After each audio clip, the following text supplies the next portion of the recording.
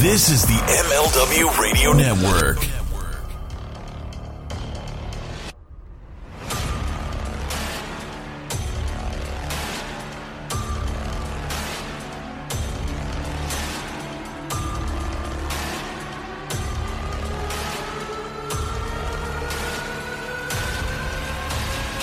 Hey everybody, welcome to Overbooked with Mike Freeland.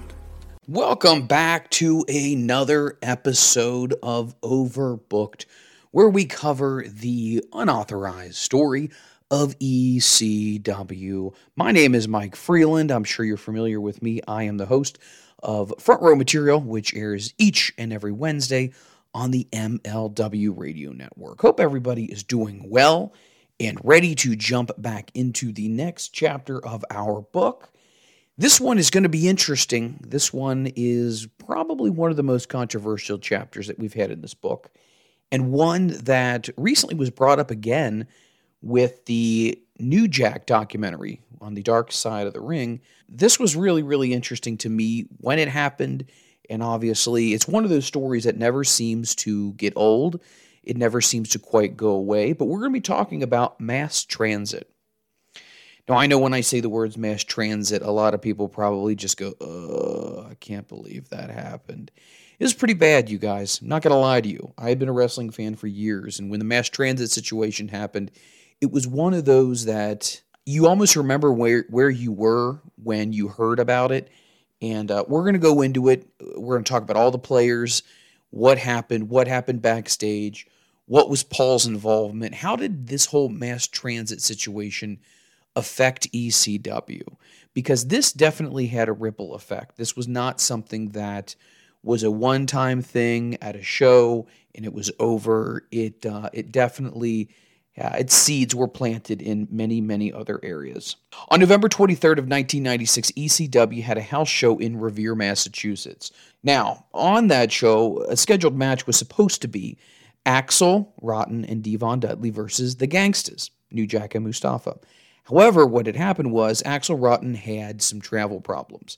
He unfortunately was not able to get to the show, so ECW realized that they were in a difficult situation. So conventional wisdom would say, okay, somebody else on the roster is probably going to step in, they'll have a tag team partner for Devon, the show will go on, etc., or let's just change the match up, let's do something a little bit different. Did any of those scenarios come into play? They did not. Were they even discussed? I don't know. I don't know what they were hoping would happen with this situation, but that was the first flaw in this whole thing. Oh, we're missing somebody. We'll just find someone to fill in, which doesn't seem like a bad idea. However, when you find out who filled in, that's where things got a little weird. So the volunteer was a very large young man named Eric Koulas, and I'm sure you've probably heard that name about 100,000 times if you were an ECW fan or even a wrestling fan in general. But he didn't go by that name. He went as Mass Transit. That was his character that he portrayed. Eric Koulas pulled up, and he arrived to the arena about 2 hours before the show started. And at that time, the wrestlers were all in the ring, stretching, warming up, getting ready. Security was getting things in place. And Stu Kaplan, who has been quoted many times in this book, says, I was standing right there at the front when he walked in. He came in about 2 hours before the show and started walking up to us with his father and another guy. This was a midget wrestler. He looked maybe 19 years old. He had a big round baby face and a big round body. He looked like a big kid. So, in fact, Eric Koulas was only 17 years old at the time. However, he was telling people that he was 23 years old. Now, Kaplan said that the Koulas group almost forced a confrontation within seconds of arriving. They started walking back towards the curtain, and Kaplan said, no, can I help you? Koulas said, we're going to be on the show tonight. Kaplan told the group to wait there while he went in the back to get someone from ECW to come out. Kaplan insisted that they wait until someone comes out to talk to them. Well, that someone that came out from the back was Taz. Evidently, Taz briefly talked to the group and then accompanied them backstage. Now, according to the book, it wasn't too much longer that Koulas was actually in the locker room area, dressing room, putting on his bus driver outfit. Koulas had told people backstage in ECW that he had 2 prior matches on the independent circuit, but that was the sum of his wrestling experience. However, Koulas' father had a conversation with Paul Heyman that the 17-year-old had been trained by Killer Kowalski. So at that point in time, Killer Kowalski was, and still is, a very influential name in the wrestling business. He had been very successful, obviously, as a wrestler, and then obviously subsequently, upon his retirement, in training people. So Paul took the father's word that he was trained by Kowalski and that he did have a few matches and that, you know what, we're in a difficult situation. This might just work out. He'll be able to get some experience, etc., etc. Here's the other problem. Here's problem number 2 in the whole situation. Well, no one bothered to check to see if the claim that he had been trained by Killer Kowalski was correct, even though, here's problem number 3. Killer Kowalski was backstage that night at the show. So, I'm sorry I'm having to pause here because, once again, 17-year-old kid with his father walks into a show, claims he's 23 years old, tells Paul Heyman that he's worked on the independent circuit, he's been trained by Killer Kowalski, goes backstage, Kowalski's there. There is 0 interactions with Killer Kowalski to ask him if this is even factually accurate. Once again, this is a situation that is destined for disaster from the word go. So if he and his father are lying about his age, clearly lying about being trained by Killer Kowalski was not enough, Koulas did not exactly ingratiate himself once he made it into the locker room. He had a bad impression on 3 workers by asserting that he wanted to do the match his way instead of just sitting back, shutting his mouth and listening to what the veterans had to say.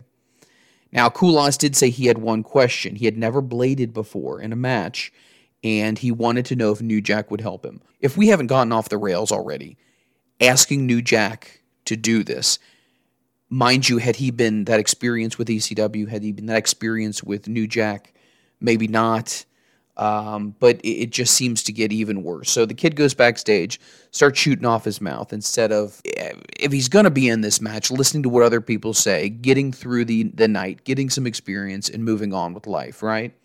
Now he wants to blade. Now he wants New Jack to be the one who does it because he doesn't feel comfortable blading himself. So for everybody who may or may not be familiar, and sometimes with wrestling and wrestling terminologies, it's a good time just to kind of pause and recap. So blading basically is the process of making yourself bleed. So what'll happen is a lot of times there will be a piece of a razor blade that wrestlers will either conceal in their wrist tape or they'll put it in their mouth. And what they'll do is they'll draw a very, very short line, or even just a nick in a lot of cases. And then, obviously, you're perspiring and whatnot, the blood will flow. Well, this kid obviously did not feel comfortable doing it, so he asked New Jack if he would do it. New Jack obliged. He said he would be more than happy to do it. So by the time everybody's officially into the ring and things start getting going, it's pretty apparent pretty quickly on that the young Eric Koulas doesn't have any experience in wrestling. He was not able to work. He was not able to really do anything in there. There's one quote in the book that says the kid flat out couldn't work. He literally had 0 talent. He couldn't do anything. And then this is when things take the infamous turn here. So Kaplan said, I was leaning on the mat when I saw Koulas getting cut. I just remember saying to myself, this can't be healthy. I mean, New Jack is New Jack, and I really love him to death, but I know the point that I saw the cut and the amount of blood coming out, it was definitely going to be a problem.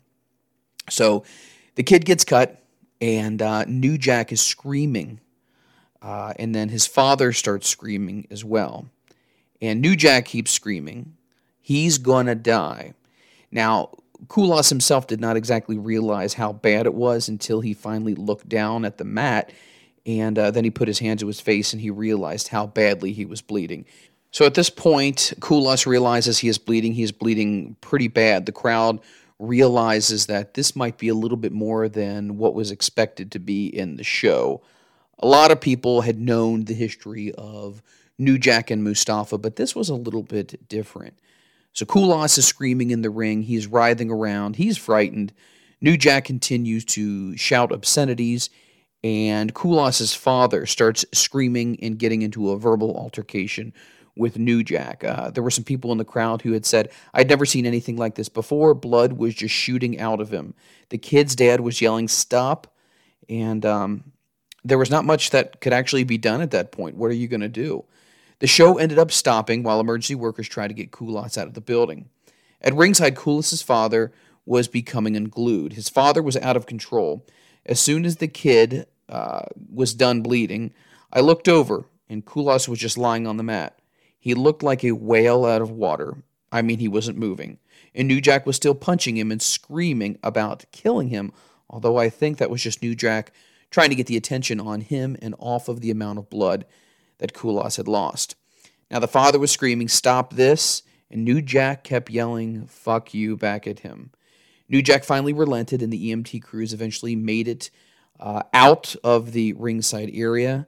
The boy's father was incensed. He was screaming, "This isn't part of the show. That is my son." As they were trying to make their way back to the dressing room, his dad started making like he was going to get into the ring and go after New Jack and Mustafa. However, the father was stopped. The medics were able to go ahead and try to soak up as much blood as they could that had been just spewed all over inside the ring, not to mention all over Kulas' body himself. Now, what was really interesting about this whole situation is as they were getting him out of the ringside area, Kulas still went ahead and put up a middle finger as he was lying on the gurney being taken out. He was still trying to play the role of his character, Mass Transit, at the time. Wow. The ECW fans started chanting back at Kulas, and they were chanting, "You fat fuck." I mean, things were really, really out of hand at this point in time. Kulas finally lifted his arms again, initiated an obscene gesture to the crowd, and once again, chants of "You fat fuck" continued to come out. EMTs took the stretcher out of the building. Now, this is where things got a little bit interesting. Just minutes later, after the show had been stopped, New Jack walked in the back of the dressing rooms, and as he was walking his way, fans were high-fiving him and patting him on the back, showing clear support for what he had done. New Jack himself later told people, not without a hint of pride, "I cut the shit out of that boy." Now, as if that night had not gone off the rails enough, meaning, where was the leadership at the time for ECW? Who decided that letting an undocumented, unqualified person get onto a show? At what point in time do you realize as a veteran, meaning New Jack, this guy is as green as grass, he doesn't know what he's doing? Instead of just blading, he took it to the next level. There were so many things that were done poorly. And once again, this is my opinion. I mean, I love ECW, and I love what they were trying to do. They were trying to be counterculture, but at this point in time, this was definitely not something that should have ever happened. Now, let's get to the fallout. Now, Request Television Network president Hugh Pinero was less than impressed once he saw the attack on Kulas from New Jack, and he was about to cancel ECW's pay-per-view, which was planned for April of 1997. Now, Heyman actually didn't help the situation any more by his initial statements after the Kulas situation had ended. He later described the attack as, "This is Kulas' initiation into wrestling." Wow. I mean, of everything that you could possibly say, that's what you come out with. That was his initiation to wrestling. Well, Heyman eventually negotiated with the company to try to get the pay-per-view back on the air, even telling the pay-per-view provider that they would cut down some of the violent contact. After all, ECW didn't have the prettiest bodies, not the fanciest setups, and the elaborate lighting. However, what ECW had was more violence and blood than what WWF and WCW were willing to put on their program. Well, things don't even take a back step. They continue to move forward as far as the fallout. Soon after, a wrestling website reported that Pro Wrestling Torch, which is a wrestling newsletter, was the ones responsible for reaching out to the pay-per-view company to initiate the pulling of the pay-per-view. Now, the story gained a lot of attention. However, the company did state that they had nothing to do with that. They had nothing to do with reaching out to On Demand and sabotaging, which would be barely legal, in April of 97. The Torch columnist Bruce Mitchell said, "It started out on the internet site iWrestling, and it was put out there for the best interest of ECW to get the story out there and get some mainstream because it got everyone angry on us." Now, the only thing is that never happened. We never sent anything to In Demand. There's a ton of heat on us, but it was over a false claim. Interestingly enough, the owner of the wrestling website iWrestling was Bob Ryder, who also handled travel for ECW. Now, what was Ryder's intentions on this? Was it just to get some media attention? Was it to create some buzz for ECW? Not really exactly sure what Ryder's thoughts were at that time, but it'd be really interesting to hear what he had to say. So, subsequently, more shows started to get canceled for ECW. In specifics, the University of Kentucky canceled a show that they had planned to have on their campus, and the Koulos incident continued to be something that was brought up. So, Paul Richard, who promoted the Revere show in Massachusetts, which Koulos became, obviously, an involuntary blood donator, as the author says, no state or law enforcement or broadcast officials ever called on him to question him about the incident at the show. Now, we have subsequently heard different rumors and speculations that the police were looking for New Jack after this had happened. New Jack had done some shoot interviews where he had talked about how there was going to be some warrants that were out for his arrest, and it would lead to a court trial. There's a lot of things that you can follow the story a little bit more in depth with if you watch The Dark Side of the Ring, the New Jack episode. I think it is really, really good. New Jack, it really did hurt his career, in my opinion. I think things went from being, oh, there's this guy who wants to substitute. Okay, got it. Oh, man, he's going to be working with New Jack. Now he wants New Jack to blade him. And it just went from bad to worse. But like I said, you can definitely follow up. There was a court case that was held as well. So anyone who was paying attention could see that the ugly truth behind what would be ECW's eventual collapse, the things that made it so popular to its intense loyal wrestling audience, were the very things that would lead it to its eventual demise. Now, it did get increased media attention in a two-part report that aired on WJAR-TV in Providence, Rhode Island. Reporter Dana Kolish focused her first part on the Koulos New Jack incident, with the second installment covering ECW's Bloodlust. The most memorable moment in this segment was when the reporter cut from Heyman remarking that kids shouldn't be going to ECW events, to a shot of kids having no problem buying tickets for an ECW show. Axel Rotten said that especially as ECW expanded into new towns, a lot of people who came to the shows finally began to realize this was not the family-friendly wrestling of yesteryear. Truth be told, this was not going to be a Hulk Hogan or a Honky Tonk Man situation. It was going to be a lot more bloody and more brutality. People, in fact, were actually leaving events vomiting, and mom and dads quickly realized this was not the place to go when the talent were openly using the F word as blood would splatter into the crowd. Now, ECW's wildness even lent itself to the company's difficulty in holding on to arena contracts in a handful of cases. More than one ECW show ended with a near riot when building officials promising themselves they would never rent to those wrestling maniacs again. There was a couple of buildings that, even into late 1999, for reasons beyond ECW's control, decided that they would no longer rent to the ECW brand. And for all of Paul Heyman's talk about stepping it up to the next level and competing with WWF and WCW, ECW was a company that had lost more than a dozen pieces of its top talent, and a company that had yet to draw 2,000 people to a show. But the company remained as influential as it was. The WWF even tried to do its own version of ECW when they debuted Shotgun Saturday Night on January 7th of 1997. Now, the show bombed, did not do very well whatsoever, and a lot of hardcore ECW fans and WWF fans alike realized this was nothing more than a lame, watered-down attempt at reenacting ECW. Now, ECW did end up returning to Revere, Massachusetts the same night that Shotgun Saturday Night debuted, but it was not exactly what fans had gotten in the first round. It was a much more scaled-back version of ECW, and in fact, the only blood that was on the show was a small trickle from the head of the Sandman.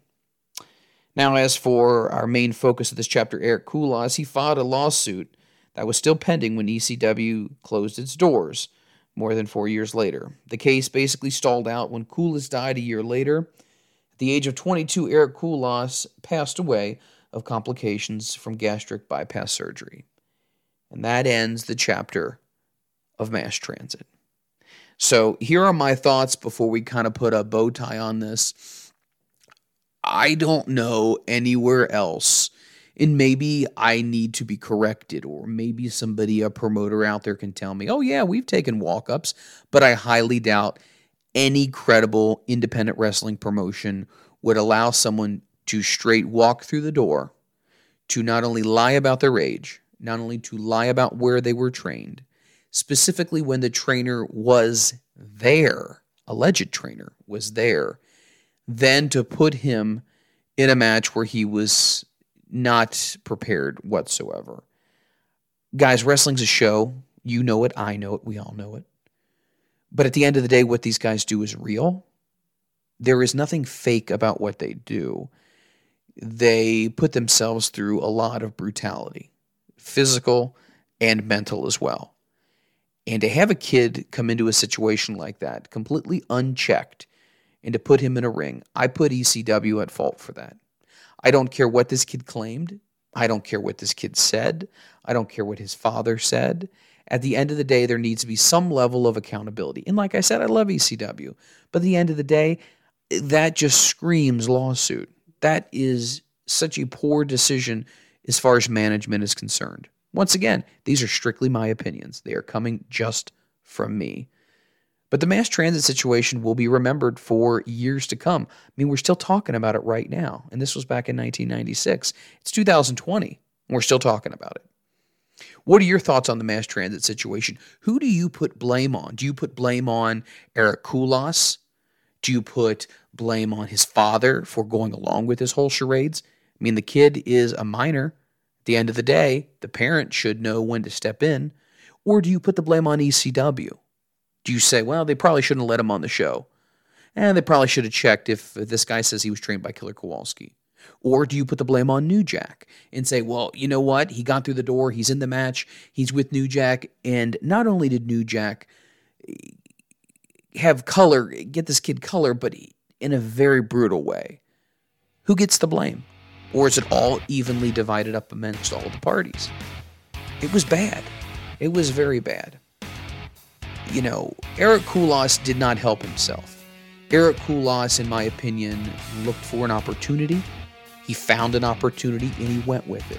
And I think in his mind, the mind of a 17-year-old, if we can all go back to that, was that he was just trying to make his break in wrestling. And he thought, man, what better opportunity than to get in the ring with Devon Dudley, to get in the ring with New Jack and Mustafa and myself, and let's get some notoriety here. And if I can get some color and make it look good, man, I think a lot of other people will want to book me. I saw that vision probably running through his head. Now, was it necessarily the right one? Absolutely not. Was it the most logical one? Absolutely not. But it happened. It's a part of history. It's a part of wrestling. And that is Chapter 12 of the extremely unauthorized story of ECW. Hit me up, you guys, on social media. Let me know what you think about this chapter. Let me know what your thoughts were when you first heard about the mass transit situation. You can hit me up. I am at Mike Freeland, MikeFreeland. You can also hit us up on the podcast as well. We are on Twitter at FRM Podcast. I'd love to hear what your thoughts are from a wrestling perspective. Were you at the show? Do you know anyone who was at the show? Do you know anyone who knew Eric Koulos? Would love to get your perspective on this as well. Remember, if you enjoy what we're doing, by all means, cruise on over to iTunes, leave us a review, let us know what you like about it. But we're getting excited because our next episode will be Chapter 13, which is going to be ECW's first pay-per-view, Barely Legal. So just as a teaser, obviously they were able to get the pay-per-view back on schedule. Barely Legal was a huge moment in the history of ECW, and we're going to chronicle it in detail on the next episode. Guys, I hope your Monday is going well. I am Mike Freeland, and I'll catch you next time.